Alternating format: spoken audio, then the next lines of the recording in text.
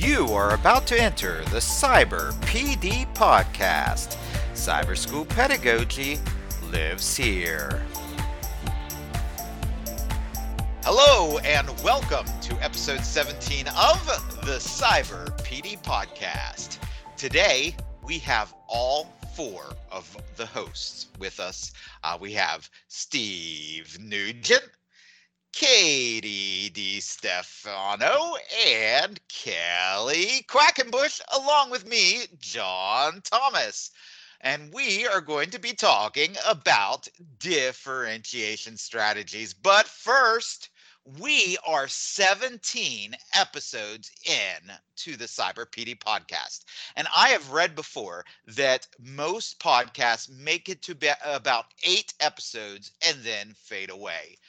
We've doubled that, more than doubled that with 17 episodes. So what are your guys' thoughts on the podcast so far? I really am enjoying it. It has been such a wonderful learning experience, and it's just invigorating. One of the things that I'm loving the most in talking to our colleagues and then also listening to your conversations that you've had, John and Kelly, is the determination of our teachers to not let the confines of a cyber classroom hold them back in what they want to do and achieve with their students. And I think Nicole Simpson said it in one of ours. It was sort of like, why can't we? You know, there's nothing that can happen in a traditional brick and mortar setting that can't happen here. We just need to employ our creativity and our determination as educators, share our passion with our students, and that's going to guide us to do amazing and wonderful things. And so I'm just loving hearing all of the different ways that teachers are overcoming those barriers, that sort of invisible cyber wall, and figuring out ways to connect with their students in really meaningful and positive ways. So I really, really enjoyed hearing how creative and passionate our teachers are. I'm going to jump in right after Katie because what I wanted to say was very similar. I am amazed at the dedication that our teachers have to our students and the level of commitment and connections that our teachers are able to make with our students.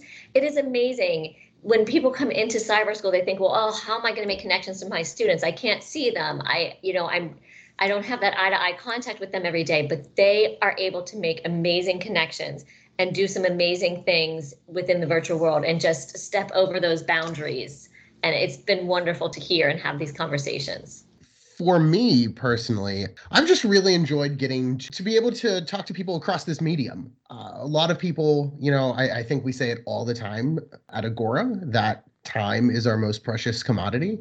And I know of teachers who would love to be able to come to like a lunch and learn or a meeting. They just can't fit it into their schedule for one reason or another. They're either in another meeting of their own, their lesson planning, etc. So this is a way to have some interesting looks at what other educators are doing at our school. But you can do it on your own time. If you're in the car, on the treadmill, something like that. You can listen to it on your own time and really be able to take away some interesting things that are going on at Agora, some things that you might not be aware of, especially since you can collaborate, not just across departments, but across grade bands. Elementary school teachers might not get to see what's going on in a high school classroom and vice versa. This way, we get to get a little peek into what's going on at Agora K through 12. So that's one of the things that I've loved most about the podcast. And along with getting to see, be able to peek into other classrooms at our school, because we are full of such great professionals here, and we're isolated in our home offices, but this kind of breaks down the walls of our home offices so we can peek into those other wonderful professionals here at Agora's offices. But also outside of Agora, I got a notification on Facebook that somebody from Tennessee who I had never met said that they work for a cyber school down there, and they say that they've been listening to every episode and they're loving the show. So if you're listening to us right now in Tennessee, welcome. We love that fact, and so we're hearing not only from other professionals here in Pennsylvania, but across the country as well. We get to hear what they're doing. So I'm loving all these aspects of the podcast so far. But now let's get to our main topic of discussion for today, which is differentiation. We do serve a diverse group of learners here at Agora, and I'm sure this is true at every cyber school because we're schools of choice, and students have so many reasons that they choose the cyber option that it leads to a variety of students in all of our classrooms. So being able to differentiate our lessons isn't really an option. It's a requirement whenever you have that diversity. And it's with that in mind that today, what we're going to do is each of us are going to share one strategy that we think works, or one state of mind that works for differentiation. So we'll answer the strategy. What is that one, or the question, what is that one strategy that you think is helpful for differentiating? But first, so that we're all on the same page, we need to define our term. So what does it mean to differentiate? And what differentiation is when you have a classroom of different students, you need to have different ways to reach them. It would be easy enough if we had a classroom full of 30 robots to have one strategy that works for all 30 of them. But that would be no fun. Teaching 30 robots is not why we went into education. We went into education because we want to teach kids. So we have a classroom full of 30 kids, and each of them learn a little bit differently. So teaching one way to 30 kids isn't going to work. Teaching 30 different ways to 30 kids, we probably don't have time for. So what are the strategies that make sense to reach a classroom with 30 different students? There are many different ways you can differentiate. You can differentiate your instructional strategies. You can differentiate your assignments. You can differentiate the processes that you use within the classroom. You can differentiate the content that students are seeing, the product or the assessment that you're looking at. You can differentiate the practice activities that you have. But all these are just about reaching different students differently. So that's ultimately what differentiation is reaching different students in different ways. And it's not just about ability levels. Often we think of differentiation as addressing different ability levels, but you can differentiate based on like something like culture. Like, do your students, especially at a school like Agora, where we're a statewide school and we have students who are in Central City, Philadelphia, or West Philly, and we have students who are in where I'm at in Armstrong County, Pennsylvania, where there are more cows than there are people. There are different cultures here. So how you teach somebody who is in West Philly might be different than how you teach somebody who is in Armstrong County, Pennsylvania. Learning styles might be different. Their interests might be different. So all these things are different about our students. So the way we teach them is different as well. So with that in mind, with our definition of the term differentiation there, Steve, what are your thoughts on differentiation in a cyber classroom? So I will, in the spirit of honesty and complete disclosure, I will say that I started out as years ago as a differentiation skeptic. I was not necessarily a fan of differentiation, as Katie is probably aware. We were working on a project together, and I was like, "This is ridiculous. This isn't realistic." And then I actually took a step back and looked at, as you so eloquently said there, John, what differentiation is. And I think and I apologize if I'm going to steal this line from Katie, but it's one that we use often in induction when we introduce the idea of differentiation, and it's working smarter, not harder. And it is a wonderful way to engage all of your learners in your classroom and ensure that they are reaching their highest potential. It's one of those first things that we're taught when we're getting our degrees in education, that each student is an individual. And with that basic tenet in mind, it's ridiculous that you would assume that one way of teaching is going to be appropriate for all of the hundreds of learners that you're going to see every year. So differentiation for what I'm going to talk about is actually kind of setting the scene for differentiation, and that's where I struggled. I would throw out differentiation of product with my students when I was in the classroom, and it would fall flat. And I'd be like, well, this is why differentiation doesn't work. And then I actually did research and looked at things that Tomlinson and Wormelli said, and I quickly realized that my culture was not ready for that differentiation. And you have to start with the culture of differentiation in your classroom. You need that positive climate. You need the classroom to not just trust you, but trust each other in order to have differentiation be a success. Some things that, Katie and I have talked about in the past, especially with our inductees, is adopting almost like a parent role in your classroom, trying to discover something new about your students. Like when your kids come home and you're at the dinner table, what happened today, and you want to explore, what how their day went. It's almost doing the same thing with your students, like trying to learn what are those unique, interesting things about your students in your classroom. They're going to feel eventually comfortable sharing with you. The classmates are going to learn something about their peers. And now you're going to have an investment in each other and in your classroom. So when you start with your grouping or cooperative teams, that sort of thing, the kids, the learners, are going to feel more comfortable in those groups and sharing and working together towards a common goal.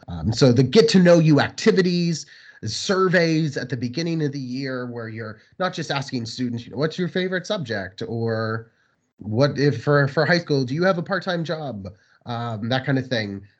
Tell me something interesting about yourself. What's a talent you have? What's a skill? What's your favorite book? What's your favorite musical? Who's your favorite rock group? Those sorts of things that you can build into your classroom so that students know that you're invested in them. And the idea of helping students gain social status, that positive social status. So you're exemplifying qualities like creativity and enthusiasm and leadership. And we don't want students necessarily, you're not doing that just throwing those out there for students to get a sticker, or like, hooray, we're all the same, we're all equal, but rather you're helping them feel special in a different way, that you're elevating all of these qualities across the board, so that one student who has, is your leader in your classroom, that they're not elevated above the others. We love that leadership quality that you have, but my student over here, you're so creative. I love how you look at that problem in a different way. And so the students see themselves as equals across the board, and the skills that they're bringing eventually, when we, and I know I don't want to take away from Katie because I know she's going to be talking about this idea in a moment, but when we have you in groups, that you're all contributing something to that conversation. And when it comes together, when that class feels like a family, then you're ready to start that differentiation process. That the students, again, I've said this many times, but they're invested in what they're doing. And it's not just group work, and you're not going to have one student do all the work and the others sit back and be observers. You're really going to have built something special that the students are invested in, and they want to succeed because they feel that connection, not just to your classroom and what you're doing, but with each other. And that's something that we can all be proud of. Thanks, Steve. I think that is the most essential thing. And you have to have that culture. You have to have those kids trust each other and trust you in order to be willing to work in a group at all. And I'd like to build on that a little bit. And as a teacher, remind our staff, remind those who are trying to differentiate in the virtual classroom, that you have to prepare students to be able to work in a group before you throw them into any differentiation strategy. One of the things that I used to hear a lot as a instructional coach was a teacher would try a given strategy on a day and it might fall flat. 9 times out of 10, the first time you try something, it will not work. And so we're very quick to say that didn't work. I'm going to do something else. Or even worse, that didn't work. Differentiation doesn't work in a cyber setting. Nothing will work in any setting the first time when you're working with 30 individual students with individual personalities who, as John said, are not robots. And I think back to when I first started teaching and I was in a brick and mortar building and I taught K-6 art. But during those first 3 months of school, at any time you could open a door and you would see the kindergarten teachers walking in the hallways with their students. Or you could go into the lunchroom and you would see the kindergarten teachers walking their students in, sitting them down at a table. They would sit there, then they would stand up and they would take a tray over to the counter and they would get back in line and they'd walk back to their classroom. It was not lunchtime. They had nothing on their tray. What those teachers were doing were practicing routines, establishing how we transition from one thing to another. We stand up, we push our chairs in, we keep our hands to ourselves, we get in a line. Or we stand up, we take our tray to the counter, we throw our recyclables here, we put our paper products here, and we get in a line. Whatever those transitions were, they worked on with these little guys over and over and over until it was an established routine and they knew what to expect.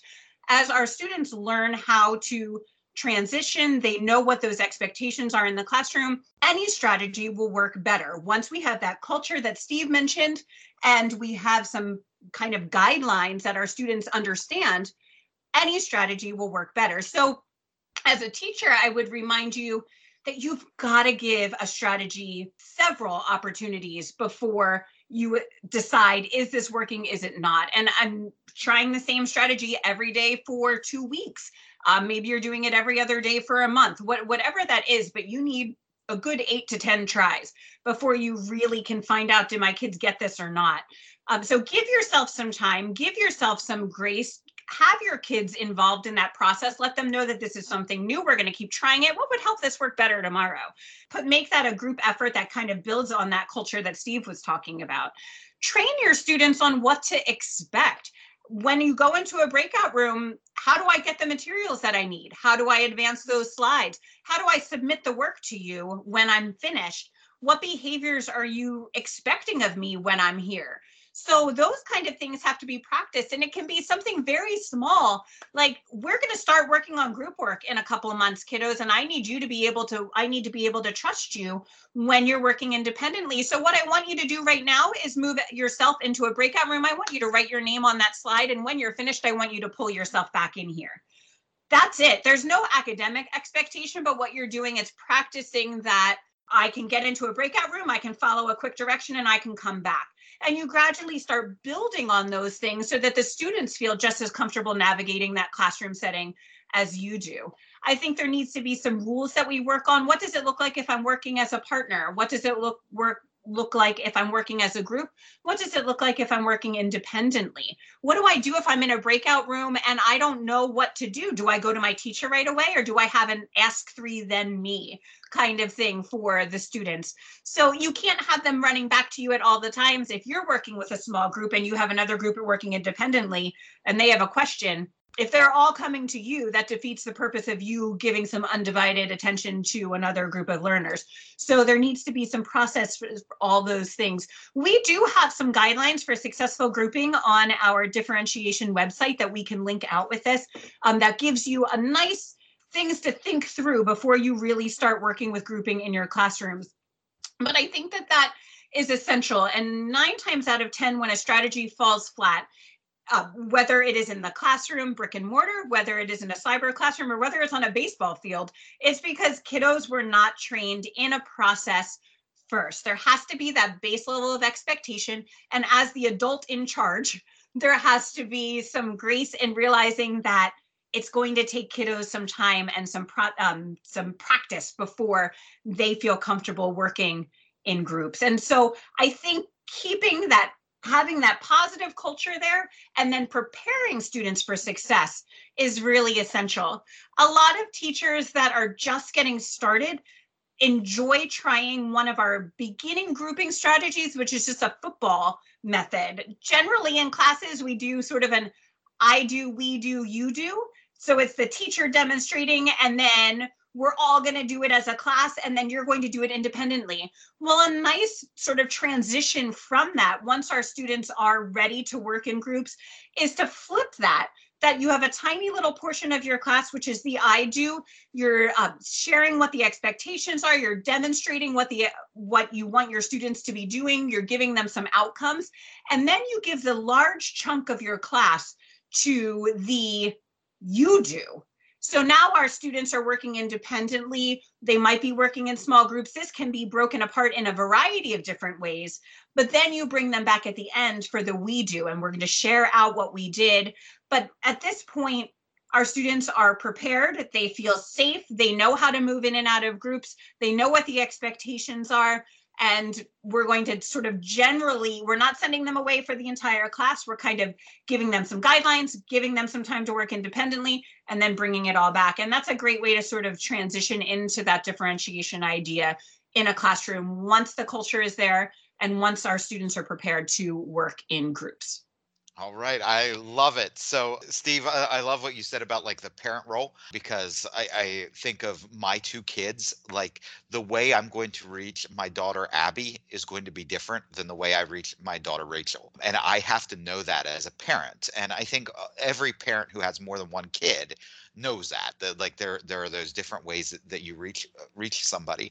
And Katie, I think that you covered like 4 P's there of practice, processes, procedures, and perseverance. To get these to work, we need all 4 of those. We need to practice those processes. We need those procedures. How are students going to perform once they're in those breakout rooms? And perseverance. Don't give up. If these strategies that we're talking about today do not work the first time, keep pushing through. I'm going to go with a different form of practice. Like you're talking about practicing the procedures and the processes in classroom. I'm going to go with practicing the skills that we're teaching, and how do we differentiate that practice. And it all starts with another P, planning. Whenever you're planning, let's say I'm planning for that I'm going to have 15 minutes worth of dedicated practice at the end of my lesson. And I think that in those 15 minutes, my students are going to be able to complete 5 problems. So it's going to take them about 3 minutes per problem. So I'm planning 5 problems. I say don't plan 5 problems. Plan 15 problems. And what you're going to do is start with your average student. Plan 5 problems for your average student, and then realize there's no such a thing as an average student. So this isn't going to work. So then you're going to plan 5 problems for those students who are lower than that, and 5 problems for those students that are above that. And you can label those problems something like mild, medium, and spicy. And then the students are going to work on whatever level they feel comfortable with. Just like you go into Taco Bell, not everybody's grabbing that fire sauce. Some people are going to be grabbing that mild sauce. Some of the students are going to be grabbing those mild problems, and that's okay. And then the question is, so how do you assign these problems? Are you going to have 3 rooms, 1 room for mild, 1 room for medium, 1 room for spicy? Or are you going to have every student in their own room with mild, medium, and spicy problems? This one is really it depends on the type of work that you're doing. I could imagine like in a history classroom where you have a mild reading assignment, a medium reading assignment, and a spicy reading assignment, each with their own set of problems. Maybe you do 3 rooms, one with that lower level reading, one with middle level reading, one with advanced reading, and then they each get it like a Google form that they fill out. But maybe in a math classroom, you send them each to their own individual room with all 15 problems, and you say you're going to complete 5 of these 15 problems. Which 5 are up to you? And that gets me into this issue of who chooses how to differentiate? Is it the teacher or the student? And with this strategy, you can do kind of both. You can have the students choose. You choose where to start. Do you want to start at mild, or do you want to start at medium? That's up to you. But the teacher is the expert on where their students are. The teacher has that data. They're the data informed person. They know where the students are. So let's say you have a student who is probably ready for those spicy problems, but he doesn't give himself enough credit and he goes into the medium problems. You as a teacher can talk to that student, be like, hey, Johnny, I see you're doing these medium problems right now, but I've also seen the work that you've been turning in, and I really think that you're ready for the spicy problems. So what I'd like to see you do is to challenge yourself today with some of those spicy problems. If you do 3 of them and you figure this isn't for me, I'm not ready for that, then you can go back and do 2 of the medium problems. But I'm going to challenge you right now to do at least 3 spicy problems today. Or you could the other way. Maybe you have Johnny's not ready for the spicy, but he jumps right into the spicy. You could say, Johnny, I see that this is great. You're challenging yourself today, and I'm so glad to see that you're willing to challenge yourself. But remember, if you find these spicy problems are a little frustrating for you, you can go back to some of those medium problems or some of those mild problems. That's okay. I'm asking you to do 5 problems. And so this works not only oftentimes we think we have to differentiate for our performing students, but this works for differentiating in both directions, for those lower performing students and for those upper performing students. And it also gives you that we've all been there, where we plan for 15 minutes of practice, but some of our students are done in like 8 minutes.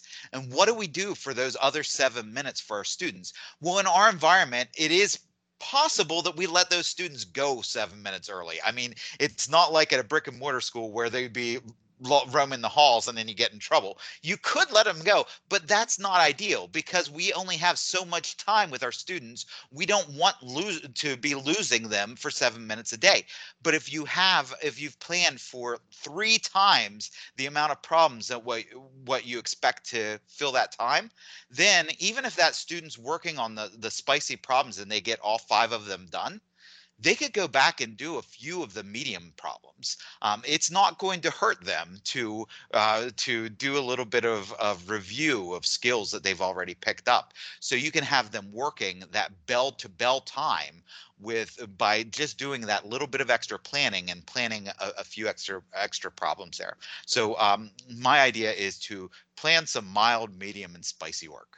I love that, John. And that rolls right into what my idea for differentiated instruction is, and that is putting the power of choice into our students' hands. Sometimes as teachers, we struggle with that, like, oh, we give them choice. Where are they going to go with that? This is just disaster written all over it. They don't get choice. I run this classroom and I tell them what to do.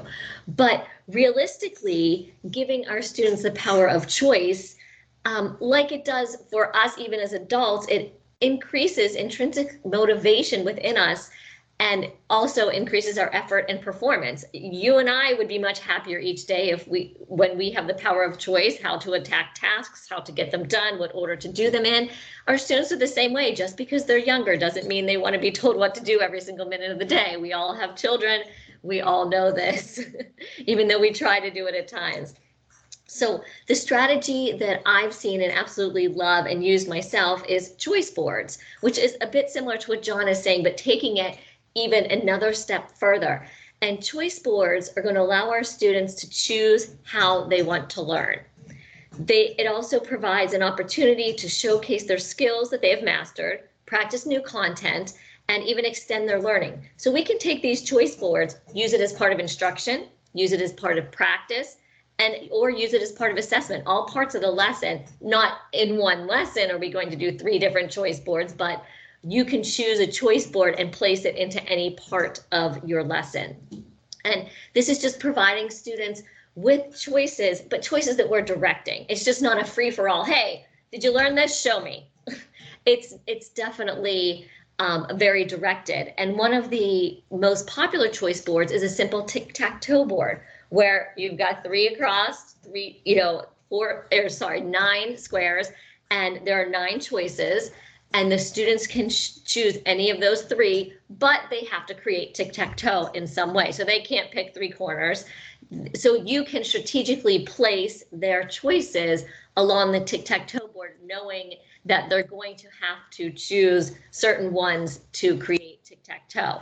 And then they have the freedom. They're still feeling the freedom of choice. There's nine choices. They only need to do three, but it's strategically placed so they can't, do three.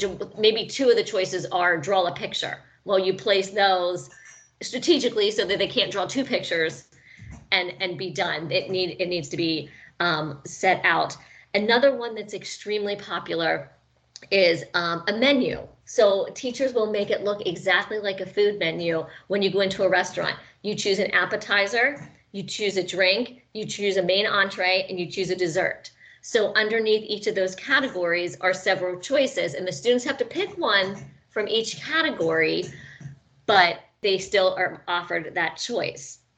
And then, of course, you can have a standard choice board if you just want the students to do one activity. There's several choices or several different ways to accomplish one goal. And I really like when teachers use a standard choice board during the instruction piece of their lesson, because not every student wants to learn in the group during group discussion. So, your choice might be, hey, I created this Nearpod. If you'd like to go into the breakout room and work through the student-based Nearpod, feel free if that's how you want to learn today's assessment. Or there's a YouTube video you can watch and some follow-up questions. Or maybe it's independent reading. Some students like to read independently, learn on their own at their own pace, and be done. But then there's the other ones who want to stay with the teacher and go through the guided instruction. So there is nothing wrong with using choice boards during instruction as long as there's accountability at the end of each choice.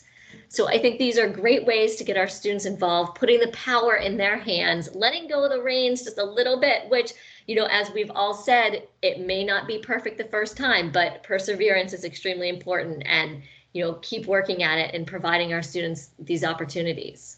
All right. So thank you, Kelly. So to summarize what we have here, we have Steve talks about building that culture of differentiation in your classroom. Katie talked about practicing those procedures, persevering through that practice.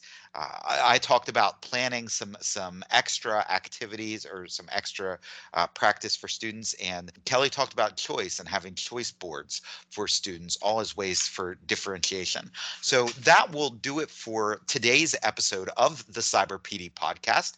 I want to thank Katie, Steve, and Kelly for joining today. It's great to have all four hosts on for an episode. Remember, you can subscribe to this show through all the major podcatching apps. You can leave feedback for the show on our blog at cyberpdpodcast.blogspot.com.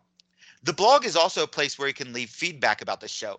So if you have a favorite differentiation strategy, you can share it in the comments on the blog.